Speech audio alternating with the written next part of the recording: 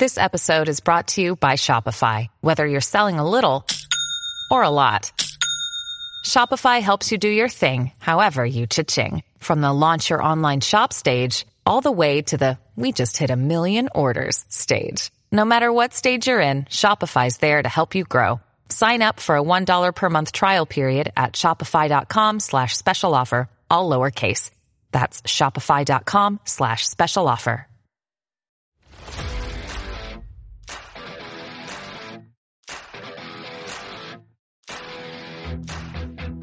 Hello and welcome to PFF Fantasy Football Podcast. I'm your host, Ian Hartitz. Team Preview Edition is on the way once again. Today we are talking all things New York Jets. And by we, I mean myself and the one, the only. He's here every time, basically. Dwayne "The Rock" McFarland. Dwayne, what's up, man? Man, it's been so long since we've talked. I feel like we have so much to catch up on. No, man, I'm good.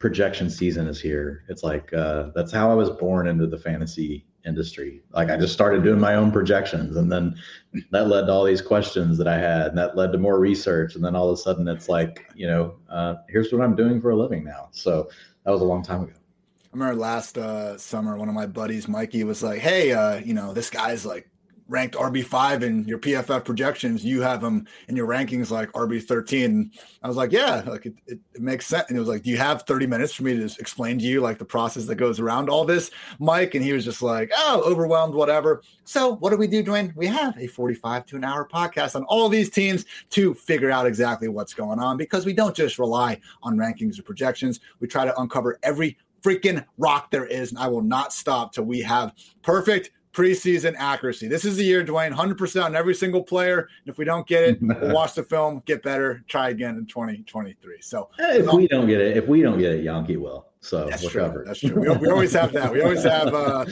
Fantasy Pros ranking expert Nathan Yankee to get our back. So as always on these team previews, want to quickly go through any notable front office, coaching staff, roster changes. Then we'll go through the nitty gritty at quarterback, running back, wide receiver, and tight end. So with that said, don't have too much to talk about here with the Jets coaching staff. They're largely all back for year two. Head coach Robert Saleh, offensive coordinator Michael LaFleur, and defensive coordinator Jeff Ulbrich all back again.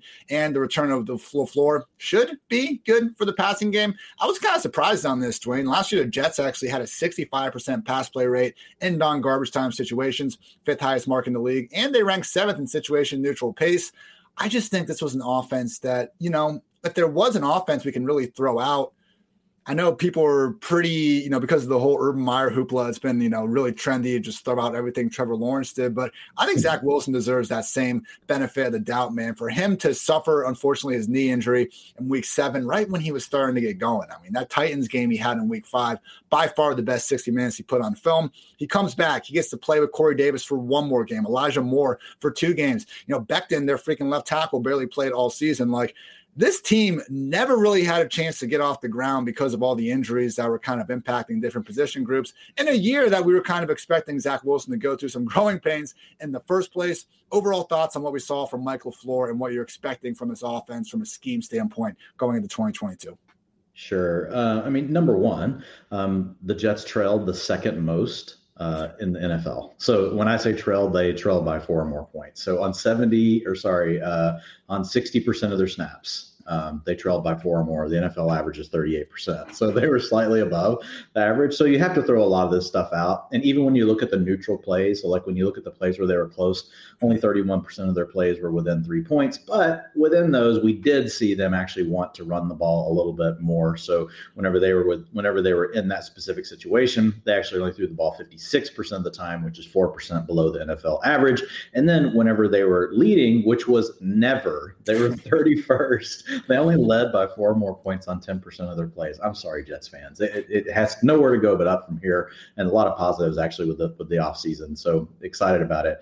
But it's hard. It's hard to take too much from that. Basically, they were just behind all the time. Right. And we don't have a big sample size, but we know that this is a Shanahan stylistic, right, offense. We've seen them now add 2 tight ends. I know you'll go through the personnel moves, but I think the writing is on the wall that if they can, they're going to want to be a more balanced offense this season. Try to set some things up for Wilson through play action, which they didn't use very much of. That was the most surprising thing to me when I went and looked at it. Ian, only 22.1% of the time did they use play action, well below the league average. In fact, they ranked 28th like a staple of the Shanahan offense, right, is using that play action. The trick look, like we just talked about it, if folks haven't, probably heard yet, but we talked about the Dolphins last episode. We talked about Mike McDaniel, who also comes from the Shanahan scheme. They were doing some things there 13.1% of the time. So just trying to give the defense something different to think about, right? So just to open things up a little bit more for the quarterback. Shift motion, third, 69.5%. I think we're hearing a trend. It's like we've got the 49ers, we've got the Dolphins, we've got the Jets, all run very similar offenses. So I think that we should see more of the benefits, right, this year. Last year, just they got so far behind so early in games. I think it was just hard for a lot of these things to truly play out and come to fruition to help Zach Wilson. And I think the improvement in the targets that are around him, which I know you're about to cover now, I think those are all positives, especially for Zach Wilson. Good notes on it being a bit more of a run-heavy offense than kind of what first meets the eye. Like, yeah, non-garbage time situations, but when you're trailing freaking the entire season, it's tough to exactly, assume that's going to be the baseline for more neutral spots. So Wood seemingly, definitely probably not going to be, probably, good job, Ian, not going to be a top 5 or top 10 pass play rate offense. Maybe they do, approach that average mark, but we should still see plenty of meat on the bone for Breece Hall and company. So quickly, free agent signings, not nearly as long as everything that went on with the Dolphins. Backup running back Austin Walter remains a free agent. Wide receiver room, Jamison Crowder is now Josh Allen's starting slot receiver, and Keelan Cole remains a free agent after starting 11 games last year. The big moves were made at tight end. Tyler Kroft and Daniel Brown, 2021 contributors, remain free agents. Ryan Griffin is now employed by the Bears. The guys they brought in, CJ Uzomah and Tyler Conklin, the ex-Bengals and ex-Vikings tight ends, respectively. Not cheap. Uzomah got a 3-year, $24 million deal. Conklin got a 3-year, $20.3 million deal. Spoiler, we don't care about either of these guys really in fantasy land. I mean, the fact that Uzomah and Conklin were their offense's full-time tight end last year with a more proven and better quarterback and probably a more pass-happy offenses as well, and they couldn't give us more than low-end tight end 2 production. Like, what would need to go right this time around for that to improve? It's more crowded. The offense is probably going to run more, and the quarterback play is going to be worse. Other than that, things are looking great for them, I guess, in 2022. And, they also drafted Jeremy Ruckert in round 3 to seemingly add a third party to the equation. So Ruckert also is someone that was kind of being lauded, and I thought gained some steam as we got closer to the draft because he is an all-around tight end. Like, he's not just this block first player. He can make some nice catches as well. I'm not even sure if he actually registered a drop during his time at Ohio State. So adding him in the mix. Usually we talk about 2 tight end rooms being too much to get behind in fantasy. Once you have 3, might as well be a death sentence, fade that group. But with running back and wide receiver, we did get some major pieces added in the draft. First round wide receiver Garrett Wilson with the 10th overall pick. Now looks like the starting slot receiver between Elijah Moore and Corey Davis, but we'll talk about that a little bit more in a bit. And also second round running back Breece Hall sure looks a lot like the team's starting running back after they traded up to get him, right, at the beginning of the second round, Dwayne, or were they just there to begin with? They traded up, I think. I'm pretty sure they did. I don't know if they traded up, but it was early second round. I've already forgotten. I think so, because some of our PFF employees, to the ire of Jets Nation, have just been trashing the thought of trading up to get a running back. So, we don't need to get into team building principles of it. Breece Hall is a good football player. I think we all agree on that. And it's good to have good football players on your NFL team. Thanks for listening. And it's good for fantasy football, so we're okay with it. Exactly. If we can't appreciate a running back landing on a team with some available opportunity in fantasy football, when the hell can we appreciate it? So with all of those in mind, Dwayne, let's start talking about Zach Wilson and what he could possibly bring to the team. Real quick, left guard Laken Tomlinson added that. And you get Mekhi Becton back, who basically only played 1 game last season. So those are big pluses for the offensive line. And the one other thing I'll say with the tight ends, I know they added 3, but I think that's showing that they would like to play more heavy personnel. There wasn't necessarily a fullback that they fell in love with, like what we talked about with the Dolphins, but I think we'll see more 12 personnel this season. I think, who knows how the game scripts will play out, but I think personnel moves show intent, right? They added another running back. They added multiple tight ends. They made additions. They made an addition on the offensive line. They've invested a first-round pick the year before on the offensive line with Elijah Vera-Tucker. So I think there's definitely investment in what they want the ground game to look like. And yeah, that offensive line, like that's not a given for these other quarterbacks. That was kind of the big hole we talked about that the Dolphins didn't do that great of a job filling this offseason, with all due respect to Terron Armstead. I know they didn't completely ignore it, but you look at the other rookie quarterbacks in the 49ers with Trey Lance, who obviously couldn't get on the field, were the only other team, the Jets, that were actually giving their quarterback a chance with what they had up front. PFF's 11th ranked offensive line by the end of 2021. So they have had some things moving around. You know, I know Van Roten's out of the picture as well. So ideally, though, this will continue to be an above-average offensive line because now, Dwayne, Zach Wilson actually has above-average weapons to work with. I mentioned how he sprained his knee in week 7, and once he got back, I mean, by the end of the year, Braxton Berrios looked like a god out there because he was running around next to guys like Jeff Smith and DJ Montgomery. So I am confident that he's going to have the better weapons. Let's see him make that jump, though, because it was ugly last year. 38th in PFF passing grade among 44 qualified quarterbacks, 42nd in QB rating, 32nd big-time throw rate, 31st turnover-worthy play rate, 39th yards per attempt, 38th in adjusted completion rate. With that said, if you put on the film, Dwayne, you see a lot of flashes. This sort of just off-platform, can throw this ball, you know, a mile like Uncle Rico back in the day. Zach Wilson, like the play is never dead when he's there. And like these are the types of players that I love to try to root for because for better and for worse, they're entertaining out there. And if they can just put it together, then, you know, we're looking at a freaking stud, and not just a stud, but someone that's really fun to watch. So that's why I refuse to give up on Drew Lock. I was a sucker for Johnny Manziel back in the day, Swag Kelly, not just because they're white quarterbacks, but because they just have this crazy arm talent and they're throwing off platform. They're not just doing the Jimmy Garoppolo, cool league high yards per attempt, Jimmy, like make me laugh and smile as I'm watching your film. Like, I want entertainment out there. And I think that's what Zach Wilson brings to the table. The question is whether or not the entertainment can put up fantasy points, because ultimately that's what we're looking for. I mentioned this a little bit with Tua, Dwayne, but if you look at quarterbacks that were nothing as a rookie in terms of fantasy points, I just used the 15 fantasy points per game threshold. Under that, we want nothing to do with you usually. 31 quarterbacks have played at least 8 games, scored fewer than 15 fantasy points over the past 10 years. Every rookie quarterback other than Trey Lance, who didn't have enough games, qualified from last year. So I took out some of the other quarterbacks that, just weren't able to kind of hold on to their starting job.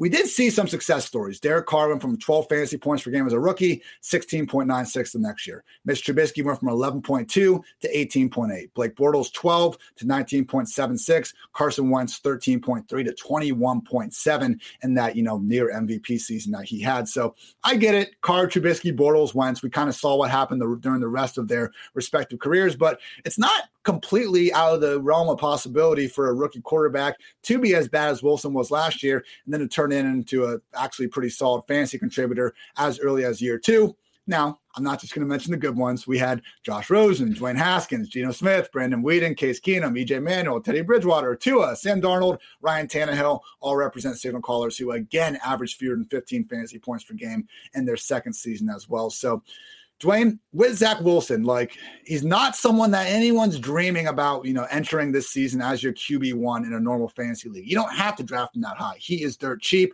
Are we okay with prioritizing Zach Wilson ahead of guys like Trevor Lawrence, like Mac Jones, who are available at these later rounds of the draft? Because right now, based on the O-line, based on the weapons, based on the flashes that we saw with our eyes, I am okay putting him there, really going on a limb, having him as my QB 18 and taking him ahead of some of these other question marks at the end of drafts. Yeah, I think we just know less about him than some of the other guys. Now, Trevor Lawrence, he's just got better weapons, right, than what we've seen with Lawrence. I mean, I'm still going to have Trevor Lawrence slightly ahead of Zach Wilson, but I think, especially in best ball, you're just looking at how did your draft start, and if you happen to have Garrett Wilson, you happen to have Elijah Moore, you're going to be pulling the trigger, on Zach Wilson as your QB2, right? And I think that's fine. When I look at him, I also kind of did some of my own research. I did it from the lens of a PFF passing grade. And so I looked at all the rookies that actually had a PFF pass grade of 55 or less all the way back to 2006. This is the list: Josh Rosen, Deshaun Kaiser, Derek Carr, Blake Bortles. I'm going to skip Bruce Gradkowski. I'm not going to count a 6th-round pick against him. So these are 1st and 2nd-round picks. So Josh Rosen, Deshaun Kaiser, Derek Carr, Blake Bortles, Brandon Weeden, Blaine Gabbert, Christian Ponder, Mark Sanchez, Matthew Stafford, Josh Freeman, and Vince Young. So not a very impressive group. But you do have Derek Carr. You got Matthew Stafford in there. And so it's kind of like Bortles was what good you in fantasy. He gave us that year. Yeah. And so, I mean, but it's kind of the same point as you. It's like, it's overall the list isn't great, but like, you're saying there's a chance. Like, there's a chance. I mean, the big thing for me with Wilson, 10% sack rate, like, you can't do that. Like, that's just killing your team. And he owned 20%. He was accountable for 20%, of the sacks. Not great. Yeah, not great because the NFL average is 14%. So he was 6% above that. So he's going to have to do a better job of, getting rid of the ball a little bit quicker. You don't necessarily want to take that part of his game away because really that's where the upside could lie, right? The best quarterbacks we see in this league, not all of them. There are some that get it out quick, like Brady and Peyton Manning used to do this. They get the ball out quick. They're awesome in fantasy. But we also have the Russell Wilsons. We have the Aaron Rodgers. These guys, they know how to hang on to the ball longer. Patrick Mahomes does the same thing. Josh Allen does the same thing. They use the scramble drill to their advantage to really hit these big plays down the field, and those can lead to really huge fantasy points and major boom weeks. The problem is they've also mastered the other side of how to not let, because I'm going to hang on to the ball a little longer, to still be able to manipulate the pocket, not let that turn into pressure, not just immediately bail out and scramble, too soon. So it's like, hopefully that's what we see from Wilson this year. I think if we could see him take that step forward, and now like he's using some of that aggressiveness, but he's also not taking the sacks, the forced fumbles, those sort of things that happen whenever you get sacked, I think there is a lot of room for him to improve. And I think a big part of it also ties back to the weapons that you talked about. I mean, if you've got Elijah Moore, you've got, the two tight ends that they've added, you got Corey Davis, you got Garrett Wilson that you took at pick 10. Like, I mean, arguably, like, look, these guys still have things to prove, but like we could be looking up in 2 years and be like, wow, like Zach Wilson's got like a top 5 receiving unit, top 10 receiving unit. Like, it's totally within the cards. So because of those reasons, it is risky. His comps don't necessarily look great, but I do think the upside, if he hits, like, I think there's some potential there.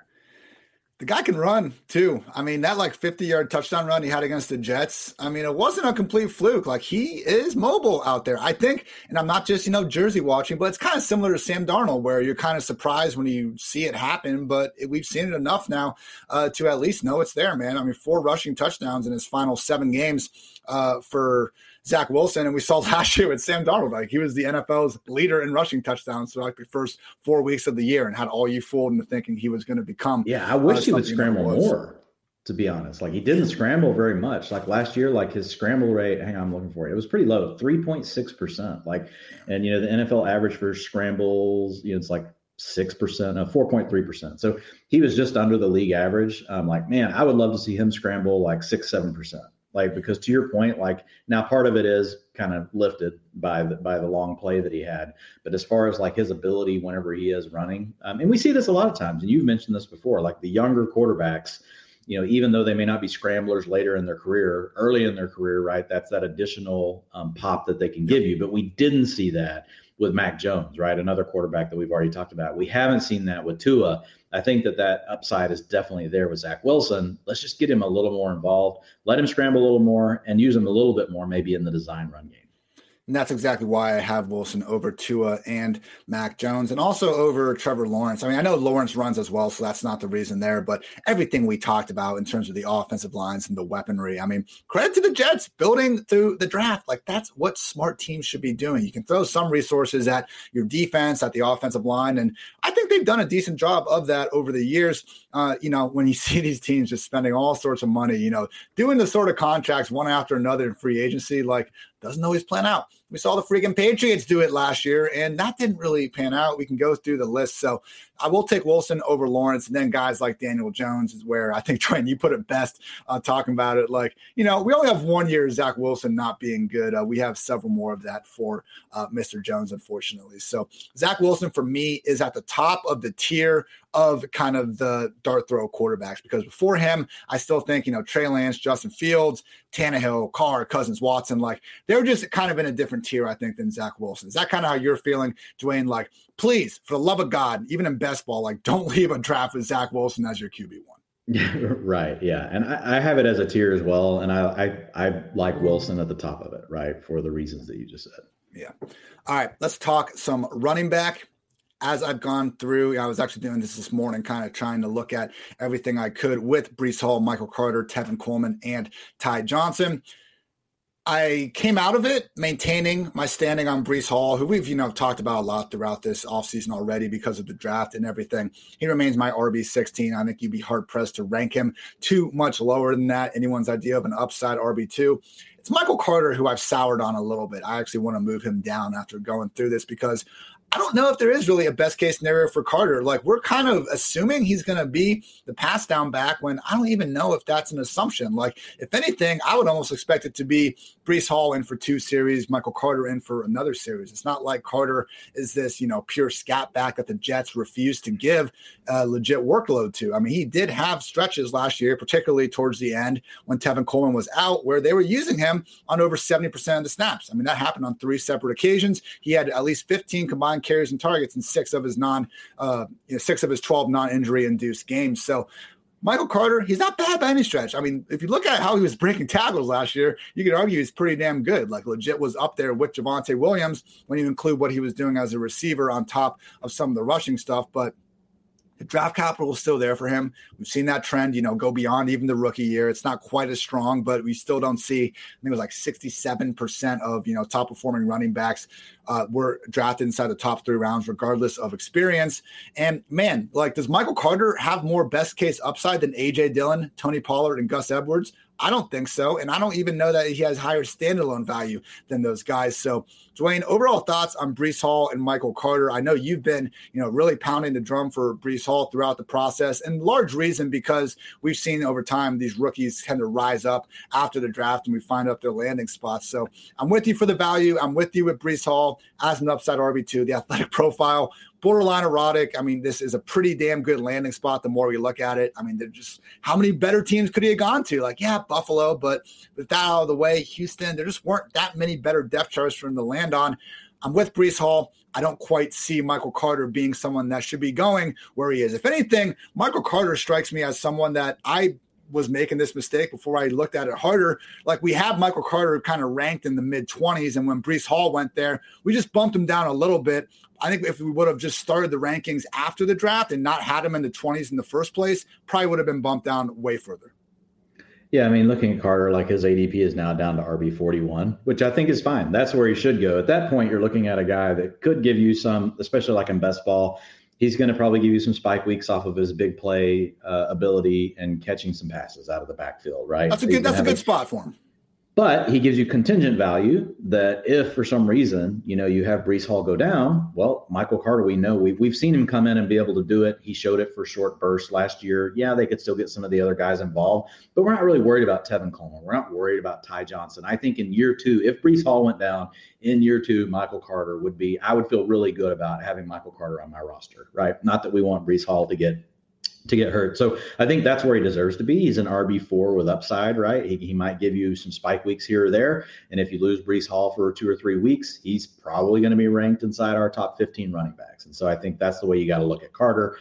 He did some really good things last year, especially in the receiving game. Like, he was borderline Alvin Kamara, Christian McCaffrey level.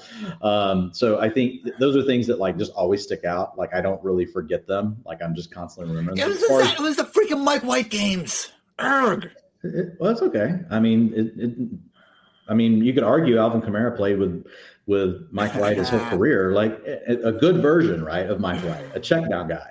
So I mean, it does matter having Zach Wilson. It does matter having these, but at the end of the day, the point being, like, his yards per route run, his targets per route run they were a lot higher than what we typically see for running backs. So that definitely stood out to me. And he profiled as a really good receiving back coming out of college. So it was like kind of everything really came together for Michael Carter. If you look at Breece Hall, to your point, like, there really wasn't like an elite landing spot. You could argue Atlanta or Houston would have been better because, it truly is just as wide open. He might have had we might be projecting him for like 300 touches, right? Yeah. In one of those offenses. Not going to quite project him for that here, but even if you just look back to 2012, running backs that have gone in the first or second round, here's what they've averaged: 221 PPR points, 209 attempts, 50% of their team's rushing attempts, 9% adjusted target share. So that's taking away games where they were injured. So that's 51 targets. And so, I mean, when you're looking at that, you're like, okay, I could get a back that gives me 209 attempts, 51 targets, 220 PPR points. And we could be wrong. He could have a larger role than that. Like I have him projected right now for 52.5% of the rushing attempts for the Jets. I've got Michael Carter at 30%, and I got just a little bit like to Tevin Coleman. So I have him at 214 rushing attempts. I've got him at 46 targets, and I feel really comfortable with that.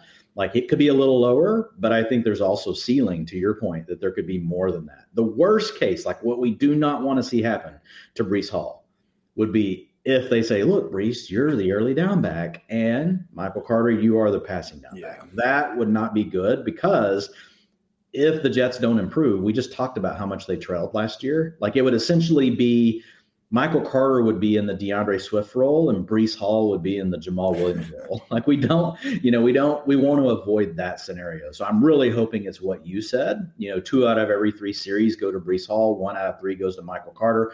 I think that's logical because Breece Hall was a good receiving back coming out of college. It's not like this guy doesn't have the questions that Kenneth Walker has, right? As far as being in the passing game. So, and it was a great fit schematically, wide zone. And one of the favorite things that the Jets can do using this Shanahan style of offense, that's really what Breece Hall was best at, as a rookie. And like you said, we've really hit on all those things already. So I'll leave it there for Hall. But I think he's locked in, and he's RB17 right now over at FFPC. You've got him at RB16. I think I have him at 15. I'll have to go back and look. So we're really close. Let's just talk about this potential committee before we move on to the wide receivers, because looking at Mike LaFleur, he wasn't calling, Shanahan runs his ship in San Francisco, but you would like to think that LaFleur had some sort of input in that. And it's been a committee system in this San Francisco era. In 2017, Carlos Hyde had 299 touches. That's the only 49ers running back from 2017 to 2020 to hit 200 touches. And Michael Carter with 183 touches was the most used Jets back in 2021.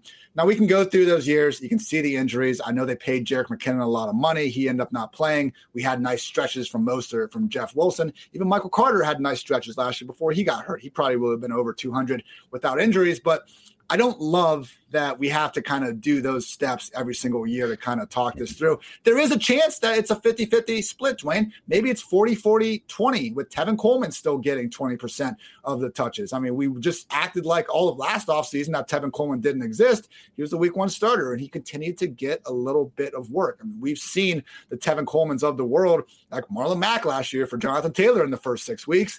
Thank Frank Reich every single day that he'd said, screw this, we're just giving the ball to Jonathan Taylor the rest of the season. But we have seen coaches keep committees involved just for the sake of keeping the committees involved.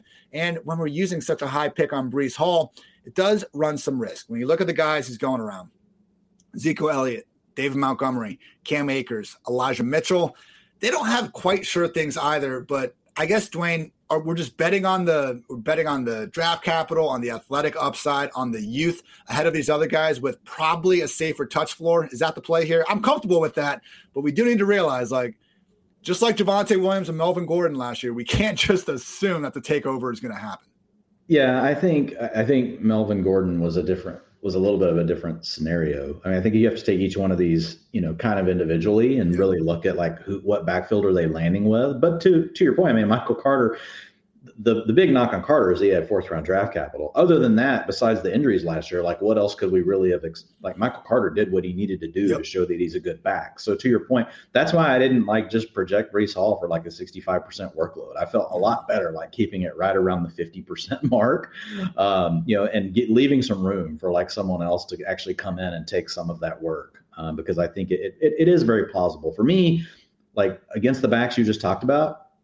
I think the unknown of the upside for Hall, just because he could be a more explosive player, is a big part of it. I think Zeke actually probably has a better guarantee of a touch floor as long as he doesn't get hurt than Breece Hall. But Zeke is just such a shell at this point.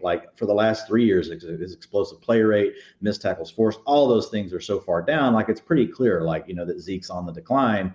Even if we get the volume, with Zeke, you're really going to be hoping for the touchdowns. But you could also say, Dwayne, he's going to play in an offense that, if we had to guess today, do you want to be in the Jets offense or the Cowboys? You want to be in the Cowboys offense. So we can go back and forth around these things. To me, though, I think the upside is still bigger with Breece Hall. I totally buy into the range of outcomes for both players. but I like going with the younger, fresher legs, and it could end up being wrong, but I just feel like Breece Hall has the better chance to hit the home run for me than Zeke. The tricky one for me there that I've really been like kind of like just rolling around in my mind is like David Montgomery. Like, why are we like, and we talked about him a little earlier in the offseason, but like if there was ever a season like where David Montgomery just gets to go ham the whole time, like it's this year. Like Tariq Cohen, not Tariq Cohen. Khalil Herbert came in and was nice, but he doesn't have the threat of a passing down, option, playing with him this year.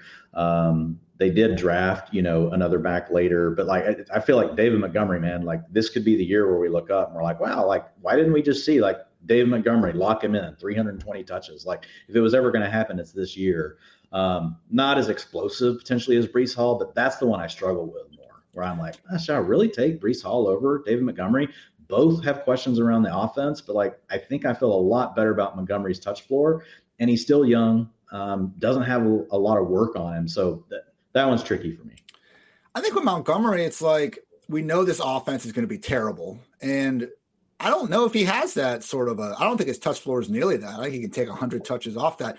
Why would Luke Getsy, their new offensive coordinator, spend his entire time in Green Bay, not running the offense, but being around a bunch of committee backs, even though they had Aaron Jones, only to just feed Dave Montgomery, man? This is why I love Khalil Herbert and Alexander Mattison even more, because they're both going into new offenses where maybe we do get Tony Pollard-esque standalone value. I'm not saying Montgomery is going to get his job taken or anything like that, but I'm also not so sure this completely new Bears organization, from the front office to the coaching staff, is just going to be like, yeah, David Montgomery, he's the running back here. Like, is a long-term contract coming?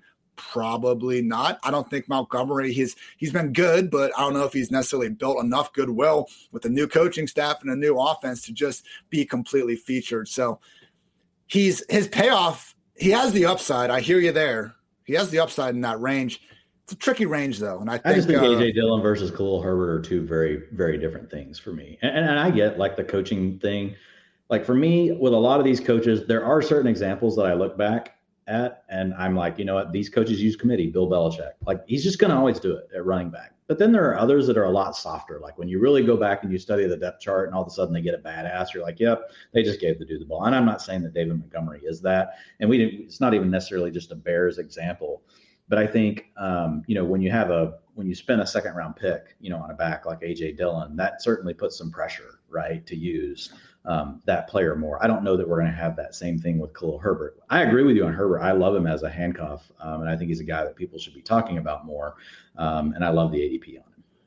I'm just saying, if you look at Montgomery and Herbert, basically pick any stat, and Herbert was able to outperform him in the same offense. 103 rush attempts. I mean, we can talk about the receiving. I know he doesn't have the same profile, still caught 14 of 16 targets. I don't know that he's a liability. That'll be interesting. I just, Dwayne, like that's going to be one of those things where if we see the first preseason game and Justin Fields plays 3 series and Dave Montgomery has like 15 of 16 snaps out there, okay, I'm in. Let's shoot him up there. Wouldn't be surprised if it's a little bit more split than we're necessarily anticipating, though. So, but with the Jets, Breece Hall, I do think deserving of being in that conversation. If you want to put Montgomery ahead of him, even Zeke ahead of him, I think you can have that conversation. But I think I'm with you, Dwayne. Let's just bet on that youthful upside, hopefully getting a little more explosiveness to help make up for the potential touch limitations or issues that, again, most of these running backs in the tier are also facing to various extents. Michael Carter, again, in that tier. Like, would you want to take Michael Carter over someone like, or Shaun White or Alexander Mattison, Dwayne, who I think they probably have a little bit better best case scenario upsides. But to your point, I think Michael Carter, and maybe I haven't given him enough credit for this, he does have a nice handcuff case if Breece Hall goes down. Yeah, I think he belongs, right there in that tier or slightly above those guys. Like he's going to be close. Like I think if you're just looking at pure handcuff, I agree. I think you can make an argument that one of those other two players, like if the handcuff thing hits, like and if Fournette goes down and Rachaad White does take over, that role is going to be worth more than taking over the Jets, if Breece Hall goes down. But if you're looking at it as a combination, I think if you're looking at, hey, a player that could potentially give me a few weeks here or there in scoring value, but also has contingent upside, then I would rank, Carter slightly ahead. And so I think it really depends on like what you're looking for. Like say if you're sitting at that point in the draft and you've already got 4 backs and you feel good about that and you're just looking for that potential home run, like if everything works out, then you take Alexander Mattison, right, over Michael Carter. But if you're sitting on only 3 backs at that point, and you need someone that can also give you a little something, maybe 2 or 3 weeks of the season, especially in best ball, but then also you want a little bit of contingent upside, then Michael Carter's the pick. I did not want to take Michael Carter like 10 running back spots earlier, and we're talking about, your Chase Edmonds, your AJ Dillons of the world, but okay, back at this area, get some nice standalone value with the handcuff. Okay, I'm back in on Michael Carter being priced outside the top 40 RBs. And Breece Hall, again, don't hate the player, hate the price, looking pretty good for both of them. And also looking pretty good over at Underdog Fantasy. Best Ball Summer is here, everyone, and their Best Ball Mania tournament has $10 million in total prize money. I am looking forward to taking a lot of that for myself, but $10 million, that's plenty for all of it to go around to Dwayne and all you listeners out there. And remember, just got to draft your fantasy team, and that's it. No waivers, no trades, no in-season management. Best Ball season, Underdog is here to give you your best score each week of the year and the highest scores at the end of the year. When champion of Best Ball Mania last year, drafted in June, so there's no time like the present to join Underdog and take your shot at $1 million draft. Plus, Underdog is going to double your first deposit up to $100 when you sign up with the promo code PFF. And if you play 10 of those dollars, just $10 using promo code PFF, you get a free PFF subscription. So what are you waiting for? Head to UnderdogFantasy.com or the App Store, play $10 with code PFF, and draft your Best Ball Mania team today. Also want to give a shout out to our friends over at Get Sunday, offering our listeners 20% off for full season plans that start at just $129. And again, get that 20% off at checkout when you visit getsunday.com/forecast. That's 20% off your custom plan at getsunday.com/forecast. Wide receiver room. Got some good ones, Dwayne. Now, I did not ever... I'm not a mock draft aficionado or anything like that, but when like Drake London, Garrett Wilson, all these guys are being mocked, the Jets at number 10, I didn't really get it. I just thought that Elijah Moore, if he is as good as a lot of people think he could be, he's your one. Corey Davis, perfectly acceptable too. And maybe I was giving Braxton Berrios more credit, but he did some good things at the end of the year. Good with the ball in his hands. Seemed like if he's your slot receiver, you're not in a terrible spot. Whatever. They added Garrett Wilson, who's fantastic. And to your point, we might be looking at this offense in a couple years and just being like, damn, we got 2 literally elite wide receivers to go along with plenty of options at tight end and running back. Zach Wilson's in a pretty good place. The question comes down to what exactly we should be expecting from these guys in the year 2022. The prices are better, though. Elijah Moore, someone that was going, in the top 20 at certain points before the draft, he is now slipping to, I believe, wide receiver 32 ADP over Underdog Fantasy. Garrett Wilson's outside the top 40 because people look at this landing spot and don't get excited about it. Corey Davis essentially free, going kind of that Jacoby Myers area outside the top 60 wide receivers going right now. So the question is, Dwayne, how confident can we be that what Elijah Moore did during his great stretch is what we're going to see for the whole year? Because I did take some time today and just, being a bit of a dick as I am from time to time, went through some of these top receivers and just came to the conclusion that, man, you really can make this case for almost not to the same extent as Elijah Moore necessarily, but like, look, Amon-Ra St. Brown from weeks 13 to 18, wide receiver 2. Elijah Moore from weeks 7 to 13 was the wide receiver 3. Kadarius Toney in weeks 4 through 5, wide receiver 7. Jalen Waddle, weeks 6 through 18, was the wide receiver 8. Devontae Smith from weeks 4 through 10 was the wide receiver 15. I know there's a difference between a 2-week sample size and a 6-week sample size, but I don't want to just take the single best part of Elijah Moore's year, remove the fact that Zach Wilson wasn't there for a lot of it. Remove the fact that Corey Davis wasn't there for a lot of it. Remove the fact that Garrett Wilson is now in the equation and just be like we're looking at a wide receiver 1. We talk about all these things with Amon-Ra St. Brown. I'm not so sure Elijah Moore is getting that same sort of discussion. So basically, Dwayne, the question comes down to, do we really believe Elijah Moore is going to be one of the top 15, top 20 wide receivers in this game for a long time? Because he might have to be in order to make the most out of, let's face it, not a huge target share probably coming his way in this crowded offense. Yeah, you're just betting on talent, man. I mean, that's what you're doing with these guys. He's wide receiver 31 now. So, I mean, even though we may not have talked about it yet, like 80, I mean, it's already what the market's thinking. Like, He was, and he got up to, I think, wide receiver 18 at one point in the preseason. But for me, like, look, the rookies that come out and hit all the metrics that he did, regardless of how he did it, the targets per route run, 1.75, we'd love it to be at a 2, but for a rookie, that's still really good. Was almost to the 75 PFF receiving grade. Like, he checks a lot of the boxes, and so again, in the range where he's going, you're going to be making choices one way or another. Typically, I'm just going to go with the talent versus players where I might just think, oh, they're just in a good situation, but I haven't at least seen the flash on the talent. And so I think it just depends, like, on what's available, at that spot in your draft. As a wide receiver 3 with upside, like, I love drafting Elijah Moore as my wide receiver 3. Like, I'll have no qualms about it, but I will also have no problems drafting Garrett Wilson as my wide receiver 4. So I want to have exposure to both those players. In fact, I will be over the market in exposure on both of those players at their current price tags. We'll see what happens through the summer. Do one of those two guys get boosted back up the board, or do they kind of, hold each other in check, at that wide receiver 3, wide receiver 4 territory, which is really what I'm hoping for. How would you, if all of them play 17 games, how big of a target difference do you think there will really be between Elijah Moore, Garrett Wilson, and Corey Davis? I have Elijah Moore projected at 22% right now, Garrett Wilson at 18%, and I have Corey Davis at 15%. Do you think that's what we hope will happen? Because, man, Davis, he was out there. He was the number 1 over Elijah Moore to start the season. He was. I mean, Corey Davis could be, but here's the way I'm thinking about it. I could give a shit about Corey Davis at this point. Like, if I'm trying to win a fantasy league, he's not going to do it. He got hurt. Why are we just dismissing Corey Davis? Because but Corey Davis, look, like, he was around 1 pick 5, but he's never truly broken out.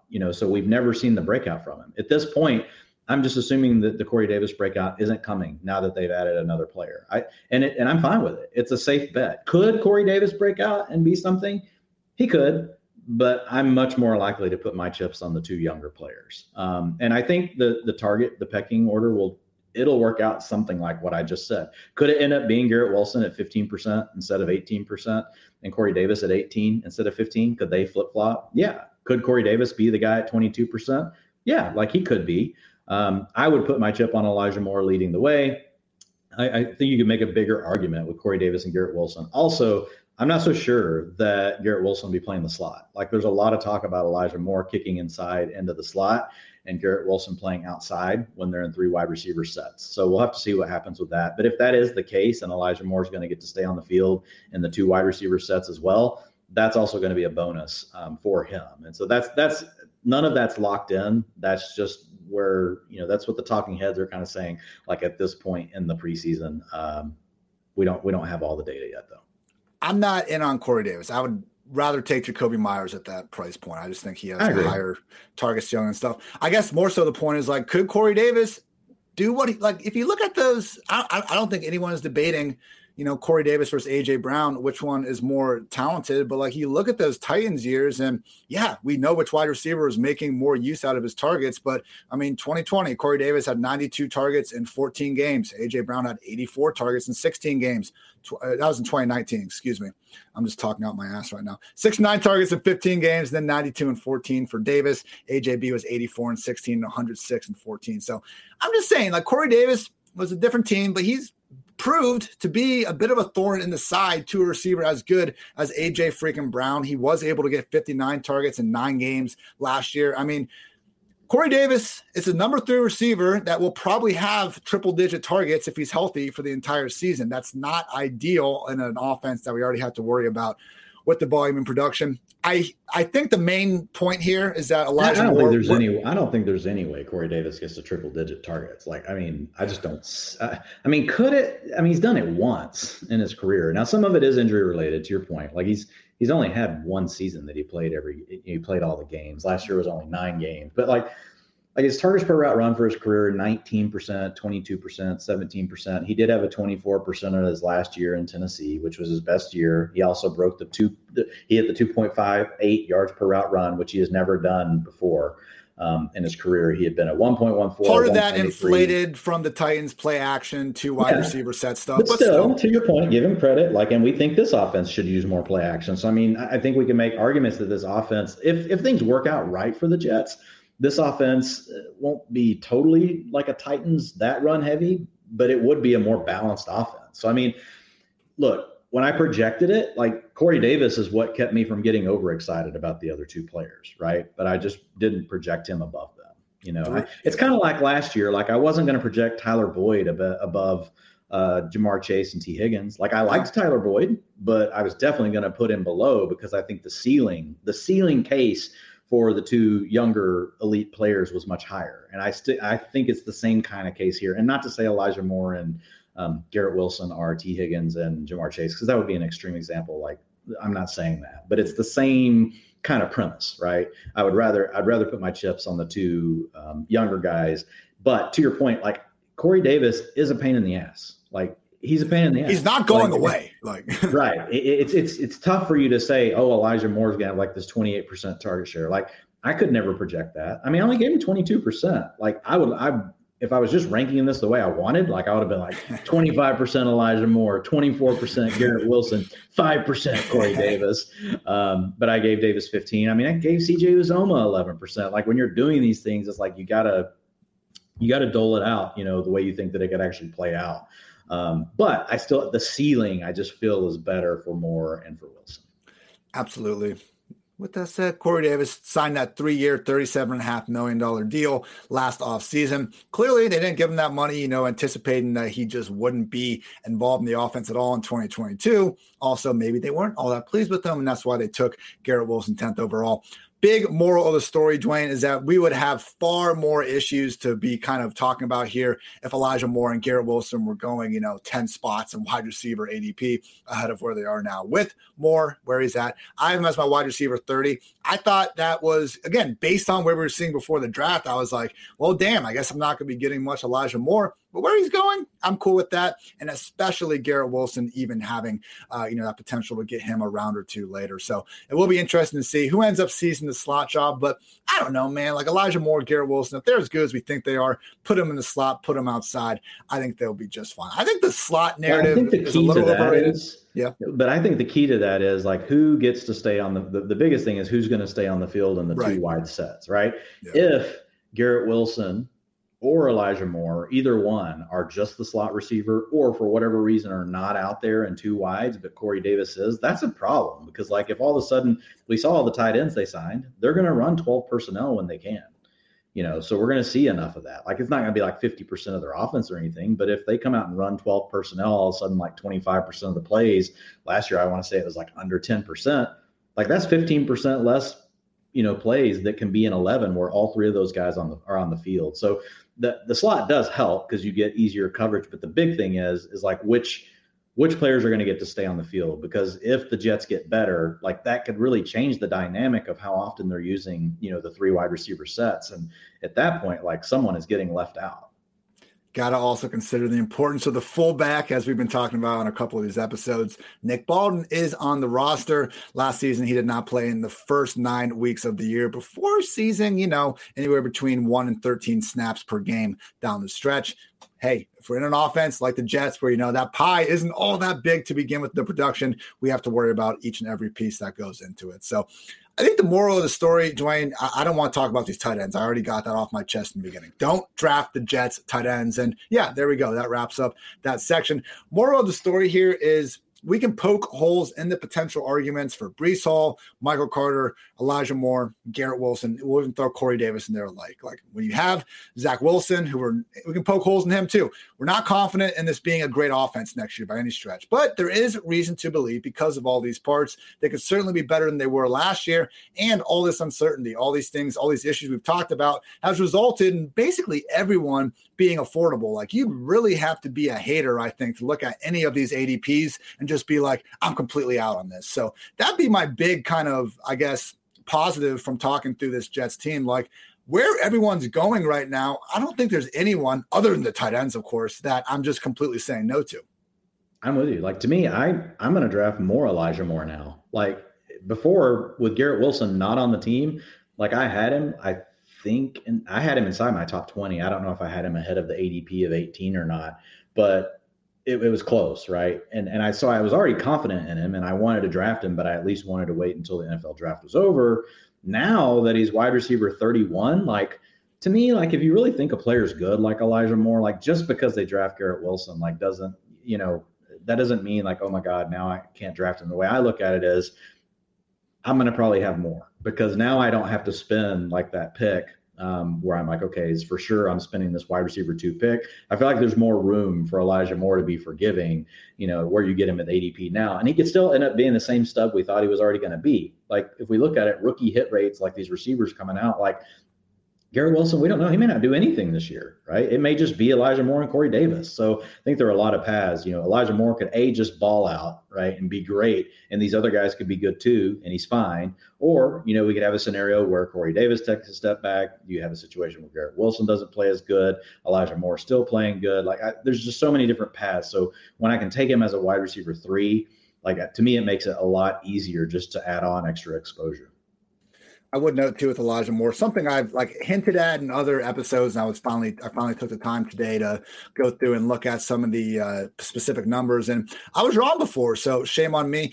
He did have, he had the shorter hot stretch, but I thought maybe a lot of that production, I think it was from that Colts game when he scored 2 late touchdowns. Incorrectly, yeah. I was kind of thinking maybe he has a little bit of that Jalen Hurts, that DeAndre Swift. How much of these numbers were really coming when the game was out of reach? And the answer was not an overwhelming amount of them. I mean, if you look at the first half, second half splits, he was putting up more numbers in the first half of those games. So wasn't just the result of the Jets just getting the complete piss, getting beaten out of them. And then, Elijah just getting a couple of yards at the end of the games. He was doing plenty of that in the first quarter as well. So I'm still, I'll still be barking about the Michael Carter stuff. I mean, 7 games with Zach Wilson, he had 19 targets, 3 with Mike White, he had 26. So I'm not done yelling up atop of that mountain yet, but Elijah Moore, certainly someone that I do not want to discount, particularly at that price point. Dwayne, AFC East, we did it. Anything else you want to talk about from this, I don't want to say lovely division, but it's an NFL division. No, I think we hit on it. And look, I think the beauty, and this has happened actually with several of the teams, the ADPs are adjusting. So the market's pretty efficient. When you look at it. And I've noticed that ADPs have been sharper and sharper and sharper, over the last 4 to 5 years. And so I felt that there was a bigger advantage, of finding these pockets where you're, way above ADP or maybe you're below. And we'll still talk about those guys. We'll still talk about values. But the big takeaway for me so far is, we've got a few extra questions around a lot of these players that we didn't have before the NFL draft. But the market's already baked those in. And so it's made it a situation where we can still afford to get exposure, even if you want to be a little aggressive versus the market. I think you can on some of these players, and it's not going to be at a huge detriment to your team, especially when we're talking about guys that go in the 6th, 7th, and 8th rounds, right? You don't want to get way overweight on your 1st and 2nd round picks. You probably want to be pretty close to, just being diversified. There may be certain guys you're avoiding, but whenever you get to these later rounds, what I like is that the market has made an adjustment. And so now I don't it would have really sucked, right, if Elijah Moore, if his ADP hadn't changed any, right, after they added Garrett Wilson. Because it was as much as I loved him, it was already okay, he was so far up there that even before you were having a little bit of a hard time pulling the trigger. And then you add Garrett Wilson, it's okay, now it's even a little bit more hard. Then you start, like you said, your concern is can I get any? Can I get any of Elijah Moore? At that point, you force yourself a few times, right, to take him, even at an ADP that you don't like if you're drafting a bunch of teams. But overall, the market's pretty sharp, which means we can continue to target these players and we don't have to feel crazy about it. If we want to target them just a little bit ahead of ADP versus what we were seeing before.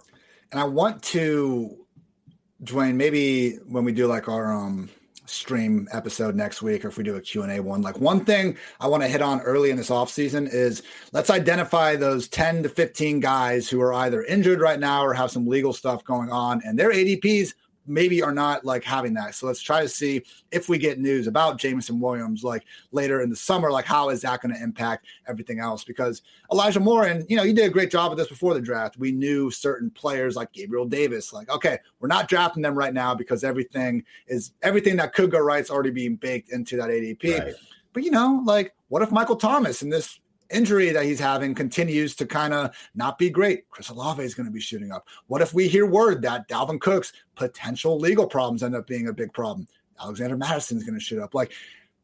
when you go through a draft, you just start there's like 8 or 10 guys that I think if we're just really focused on, we can maybe get some early value as we continue to do it. But this is great, man. May 13th, we're just grinding, man. Who's got it better than us? Yeah. Nobody. Like we have the best jobs. No, we're thankful. You know who has it better? Hopefully the listeners do. Like we hope we're doing a good job for you guys. We appreciate you guys all tuning in.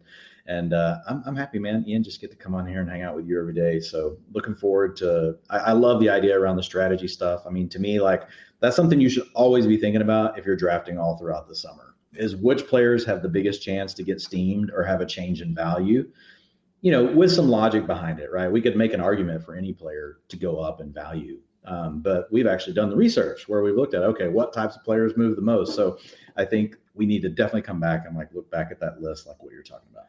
I had a chance to share a best ball stream with Justin Herzig, who actually won one of the recent just massive underdog tournaments, and got some doozies for our next stream, Dwayne, that I want to steal from Justin and just pretend like I thought of all along. No, I'll give him credit. But just some certain things where, like, you know, when you get into the best, like the way his mind was working was stuff like drafting Nyheim Hines like later, even though he had Jonathan Taylor, because Jonathan Taylor might advance him into the final round of, 379 lineups. But then what if he gets hurt? Then you're the only lineup in that final round with Nyheim Hines. So the way the best ball structure works, is different than redraft, and especially Dynasty. It's like a different And honestly, game you can use a going lot of those same things for redraft. Like it's all about correlation. It's if then, like if this happens, who benefits, right? Yeah.